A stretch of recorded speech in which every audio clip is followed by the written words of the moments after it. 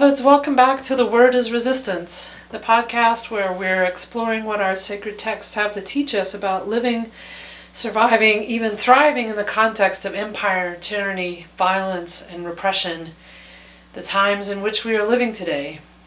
What do our sacred stories have to teach us as white folks about our role in resistance, in showing up, in liberation?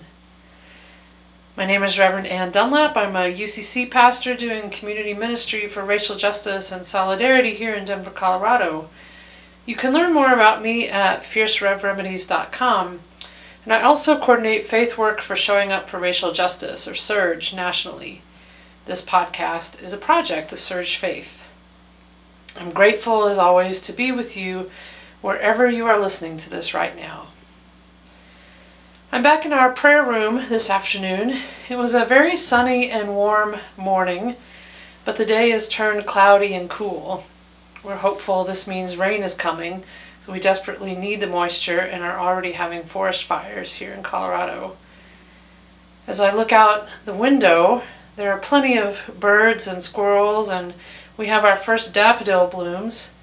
Tulips are on their way shortly, and some of our herbs are starting to green up with gorgeous, tiny baby leaves. The lilacs are greening out too, and I've had my first cups of fresh dandelion flower tea the last few days.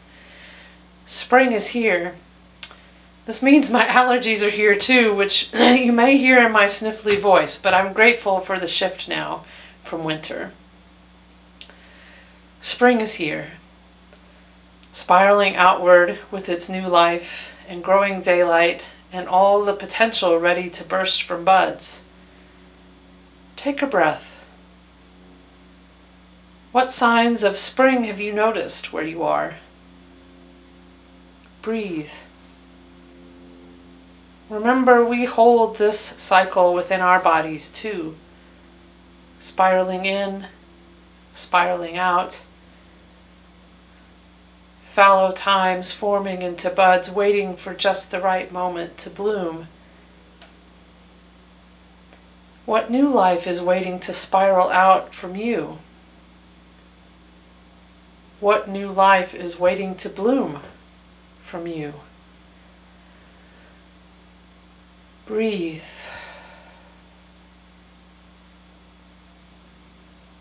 We give thanks for this shifting of seasons. Fallow winter to budding spring. Amen. So today I want to offer you an overview of Romans, my overview of Romans. Although in the lectionary we've already read 3 of the 4 snippets of Romans, I still feel it's important to offer this given the times we're in and given the way Romans has been historically used to harm rather than to liberate. The lectionary texts we're given are Romans 5, 12 through 19. That was March 5th. Romans 4, 1 through 5, 13 through 17. That was the 12th. Romans 5, 1 through 11. That was this past Sunday, the 19th. And Romans 8, 6 through 11, which is this coming Sunday, the 26th. And really, we're going to look at the whole of the letter, all of the letter, in less than 30 minutes. I know, right? Courage, sisters, don't get weary. Courage, brothers, don't get weary. Courage, people, don't get weary.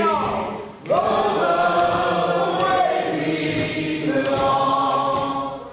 I want to tell you a story. I was 17 years old on a Presbytery youth work trip to Reynosa, Mexico, on the border from McAllen, Texas. The summer before, in 1986, yes, almost 31 years ago, yes, God called this tender-hearted 16-year-old into the work of justice and dismantling oppression. A story for another day, but suffice to say, when I said yes, I really didn't know what I was getting myself into. Nevertheless, by the following summer, when the opportunity came to see for myself the injustice I had only heard or read about, to put my body somewhere else, into a different reality other than my relatively mainstream white Southern middle-class Protestant upbringing, I went. So that's how I found myself on a bus full of Arkansas teenagers and our chaperones, heading from Hot Springs down through Texas to the border. Somewhere on that drive, somewhere in the middle of nowhere, Texas, we noticed something odd about one of our chaperones. I don't remember her name anymore, but I remember her kind face. I remember she worked hard. And I remember her smile when I asked her, "Hey, why don't your socks match?" "Oh," she said, "that's to remind me of what Paul says in Romans, to not be conformed to this world. It helps me remember." I'm not kidding, that's what she said. I'm sure some of my teenage peers rolled their eyes, but I tell you, I was caught, intrigued.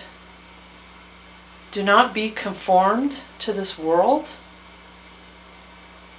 These words of Paul lodged in my heart and resounded there as we immersed our bodies into the reality of life on the border. Utter poverty on one side in the shanty towns where the only water source was a stream contaminated by chemicals from a U.S. company, where we bore our bodies out working and playing with Mexican kids and learning. And utter comfort on the other side, in the enormous, empty white church where we went back each night to shower, eat, and sleep. Do not be conformed to this world, to whatever makes the world like this, the words seem to say to me. I could get into that. 30 years later, Romans is my favorite thing in the whole Bible, which may perhaps be the strangest thing you've ever heard from a queer, anti-racist, feminist, liberationist, herbalist, whatever else label I could claim. And it's true. Believe it. Here's the thing, though. Here's the thing I want to tell you. I think we've gotten Romans all wrong. That's why I'm starting with this story about chapter 12, which is not actually one of the lectionary texts, but I don't think anymore we can understand Romans without where it ends up. We've gotten the question wrong. Or maybe better put, way back when some Christ followers took the bribe from Rome for comfort, for access, for power, we lost what Romans was for. By the time we got to Augustine, Western Christianity was bought, bribed, and lost. If you are the heart of the empire now, if you have adopted its structures, its titles, its symbols, its gestures, its hierarchies, if you have adopted its power and its wealth and its might, if the symbol of your religion now flies on Constantine's flag, then why would you take care to notice Paul's total, utter takedown of Roman imperial logic? Who does it benefit when we reduce the richness of Romans, if we disappear every anti-imperial detail, down to a question of how can we find a gracious God? That's not the question Paul is dealing with. And I know I'm probably about to upset a lot of y'all, but that's not the question. That question was answered in Torah, that a loving God found us. No, that's not the question in this letter to a particular subgroup of the community Paul addresses in Rome. Now listen, it's kind of ridiculous that I've given myself less than half an hour to undo with you 2,000 years of misinterpretation, but here it goes. And as always, with resources at the end. So, the crux of everything in Romans is this: Paul's defense of God's sovereignty in the face of Rome and Caesar. What Paul is arguing against is not some totally invented and offensive idea of what Judaism never was. Paul is arguing against the logic of Rome and how it has infected Roman members of the assembly. Every logic of Rome is turned on its head by Paul, and the logics of Rome are rife throughout the letter. Piety, justice, mercy, grace, predestination, obedience, sanctification, law and order, strong and weak, Lord, gospel, preaching the gospel, justification by works. It's inescapable. Even the opening verses strongly echo succession narratives of the Caesars, including Nero. These are all logics of Rome. Literally the words of Roman propaganda, Roman imperial theology, if you will, that Paul demolishes in this letter to Romans. We know from all the names listed at the end, this assembly in Rome is a gathering both of folks with systemic power, namely Roman citizens, and folks with less power or none at all, Jews, working class and poor folk, immigrants from other areas in the empire, enslaved folk trying to get free. They meet in the tenements of working people, not the fancy homes of the more privileged Romans. These folks with vulnerable status and little systemic power were easy targets of the empire's oppression. Raids on their tenement homes, unfair taxation, conscription into war, slavery, poor working conditions, the imposition of imperial cult symbols into Jewish spaces. Also, and importantly for this letter's context, within Paul's lifetime, Jews have been expelled from Alexandria and Rome, a convenient target of Caesar's to control and dominate and excuse military-enforced peace and security. Nero allowed Jews to return to Rome, only to make himself look good, merciful, got it? He allowed the Jews to return to Rome not long before Paul wrote this letter.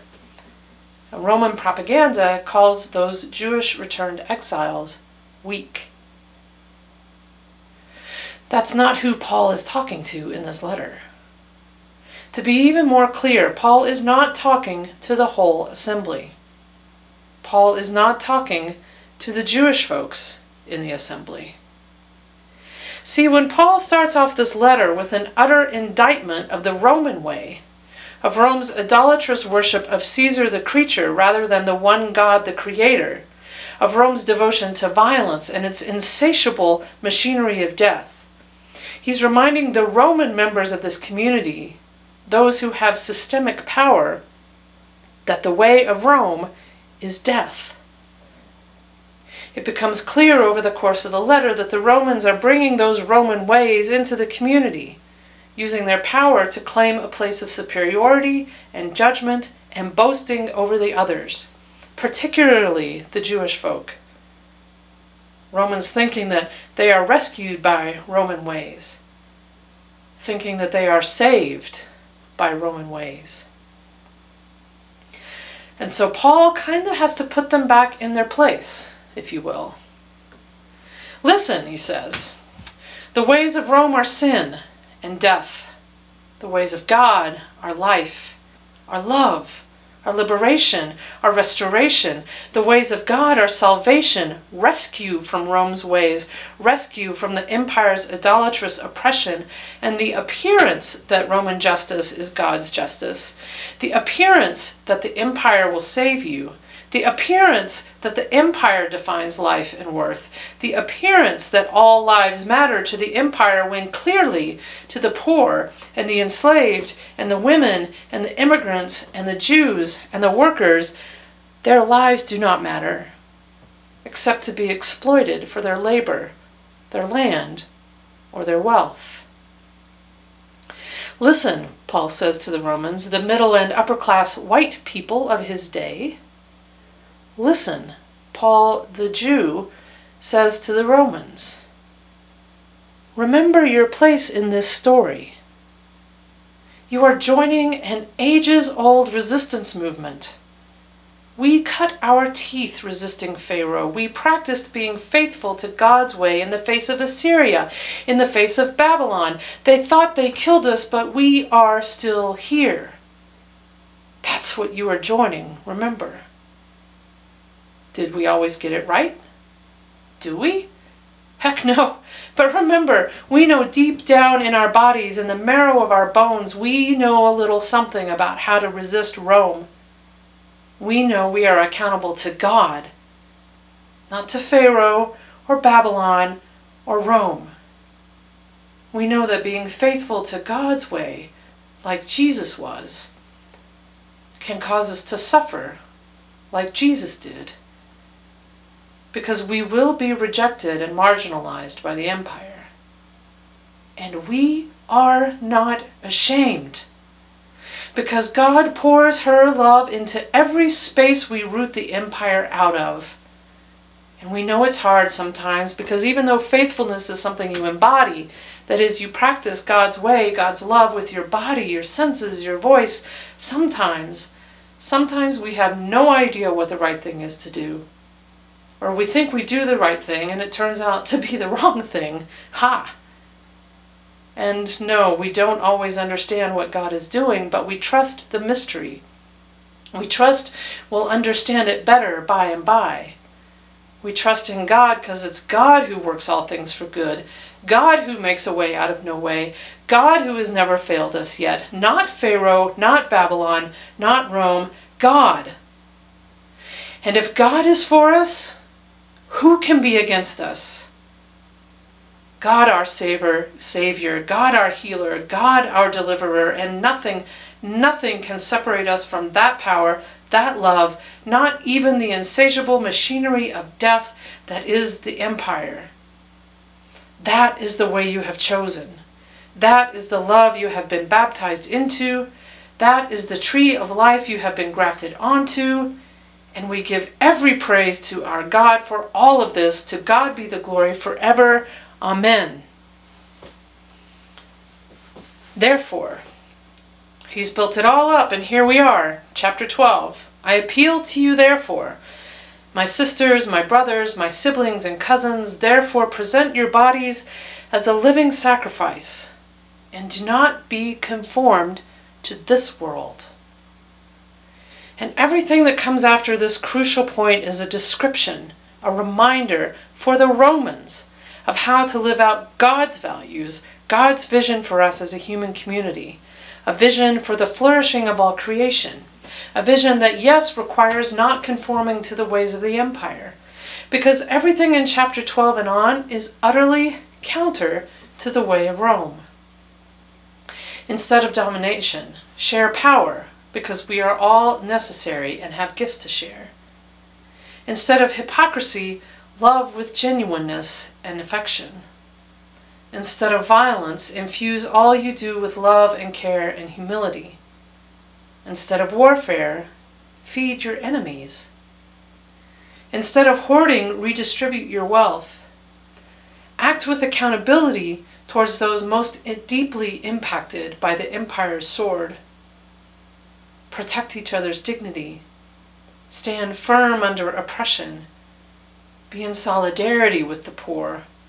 And love, love, love. That's God's way. That's the way of flourishing.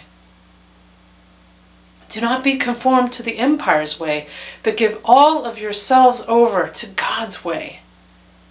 God is sovereign, not Caesar. Who does it benefit when we reduce the richness of Romans? If we disappear every anti-imperial detail down to a question of how can we find a gracious God? Listen, Paul says, if Caesar claims piety, godliness, as the Pontifex Maximus, do you hear that? Pontifex Maximus, the high priest of the Roman religious cult, quote, sanctifying the violence necessary to order the world, then I tell you they have exchanged God's truth for a lie. I tell you the pious are all those that Rome considers impious. ungodly. Listen, under Rome's logic, Abraham is ungodly, impious. Jesus Christ is impious. Jews are impious. That's literal Roman propaganda because they obey God's call, not the empires of their day. And God vindicates the impious, and that is justice. Listen, if Caesar claims himself as father of the nations, then I tell you, Abraham is our ancestor. Your ancestor too, Romans, for God is one, Hashem Echad. And if Caesar claims his works justify his rule, vindicate his violent order, then I tell you it is faithfulness to the one God, faithful trust in the one God that vindicates everyone, whether Jew or Greek. Listen, if Caesar throws around mercy to patronize and make himself look good, and offers gifts as bribes to ensure the patronage of the people, then I tell you God's mercy is free. If Caesar calls himself the supreme benefactor, then I tell you only God is the benefactor. And if Caesar claims obedience at the point of the sword, then I tell you God never coerces obedience. And if Caesar claims he was predestined to rule the world, then I tell you God predestines everyone God knows. God who knows past, present, and future, and all of those who are called, and all of those are vindicated, and all of those are glorified, everyone. Not for ruling the world, but for love. For living like Jesus, who did not live a life conformed to empire, but who put his body on the line by refusing to give up God's way and gave us life. It's not enough to say you follow Jesus, but depend on the empire to save you. It's not enough to wear mismatched socks, but do nothing else to live counter to the empire's values. We have to live a mismatched life. A life, as Reverend Dr. Martin Luther King says, that is maladjusted to the ways of empire in our time.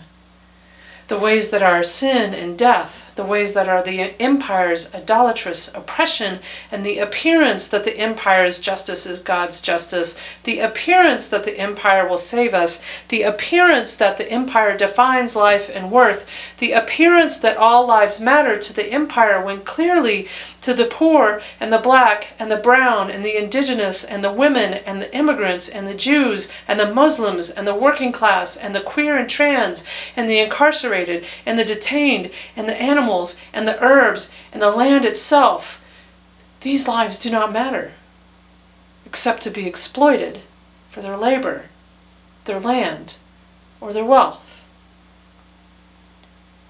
MLK says the salvation of the world lies in the hands of the maladjusted, that through courageous maladjustment we will find our way to freedom and justice. That's what Paul is telling us in Romans.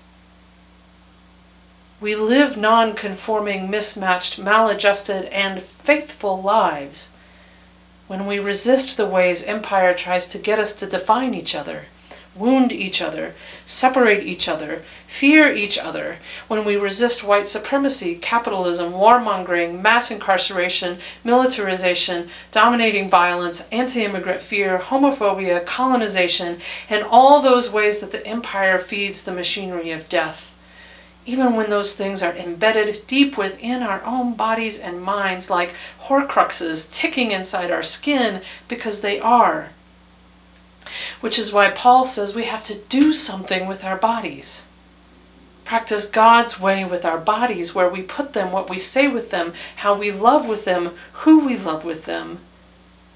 It's why we put our bodies in streets and classrooms and boardrooms and neighborhoods and capitol buildings and city council meetings and church meetings and school meetings and organizing meetings and so many meetings, and claim with our voices, these voices that live in our bodies, that Black Lives Matter and not one more deportation, and water is life, and I love my Muslim neighbor, and refugees are welcome here. Why we claim with our voices, even when our bodies shake, that folks without homes should not be criminalized, that black boys playing with toys or walking home should not be murdered by police, that queer folk are welcome just as they are. Why we claim with our voices that the land is not a commodity to be extracted, but a community to which we as humans belong, and that our bodies and minds and hearts belong to God, not to capitalism, to chew up and discard as if we were machines. We present our bodies as a living sacrifice that brings life. In so doing, we join that ages-old resistance movement, and we teach our bodies and our minds a new way, God's way, rooting the empire's way out of our very bodies and minds, making room for God inside our flesh and bones, all with the Spirit's help and Jesus' guidance and example, ever proclaiming with our lips that Jesus is Lord, not Caesar, that God provides, not the empire, God heals, not the empire, God delivers, God protects, God vindicates, God saves. Amen. We are building up a builders must be strong. Builders must be strong. For our call to action this week, I want to invite us to do two practices. Both of these are intended to help us think deeply about the propaganda we are being fed by the current manifestation of empire. And don't just do this by yourself. Get some people together and talk it out collectively. Practice number 1. I used the phrase, the ways of Rome, a lot earlier. Today we might say, or I might say, the ways of whiteness. So I just want us to sit with this one line from Romans 6:23. For the wages of whiteness is death. The wages of whiteness is death. Let that work on you. What do you feel when you hear those words? If your immediate thought is, that can't be right, ask yourself why. Ask yourself, who does it benefit for that reading to be wrong? Who does it benefit to keep Romans reduced to an individualistic, personal, private piety? Practice number 2. How are we as white, progressive Christian folks still thinking the empire will save us? How are we still buying into the empire's logic and propaganda? Here's the question I want us to wrestle with. If somebody, police or ICE, comes to your church door with a warrant for an immigrant, a refugee, a Black Lives Matter activist, your neighbor, what will you do? Does a warrant issued by the empire make their cause any more or less just? If you would hand the person over because of the warrant, whose logic are you following? That's your call to action this week. Be awake to the logics of whiteness and empire that are being embedded in us. What is going to save us? Protecting the bottom line is not going to save us. Avoiding controversy is not going to save us. Passing toothless and fundless resolutions is not going to save us. And I tell you, even impeachment is not going to save us, because the empire will still keep rolling. Paul has that clear. Nero killed the previous Caesar to make Rome great again, but Paul ain't fooled. It's still the empire. Its sword is still as deadly as ever. We have to choose. Caesar or God? Well, thank you for joining me today. As always, the transcript this week will include a bunch of resources at the end to support your practices. Let us know how it goes by commenting on our SoundCloud or Facebook pages. I'll be posting up the next podcast for Palm Sunday. It's almost Palm Sunday already. Oh my goodness. Posting that up the week of April 3rd. You can find out more about Surge at showingupforracialjustice.org, and our podcast lives at SoundCloud. Search on The Word is Resistance. You can interact with me there if you have questions or need help with action ideas. And transcripts will be available as well on our website, which includes any references, credits, and copyright information. As always, blessings to you in all that you do to resist injustice and in all that you do to build up a new world. Love and liberation, beloveds. Love and liberation. Until next time, I'm Reverend Ann Dunlap. Thank you so much.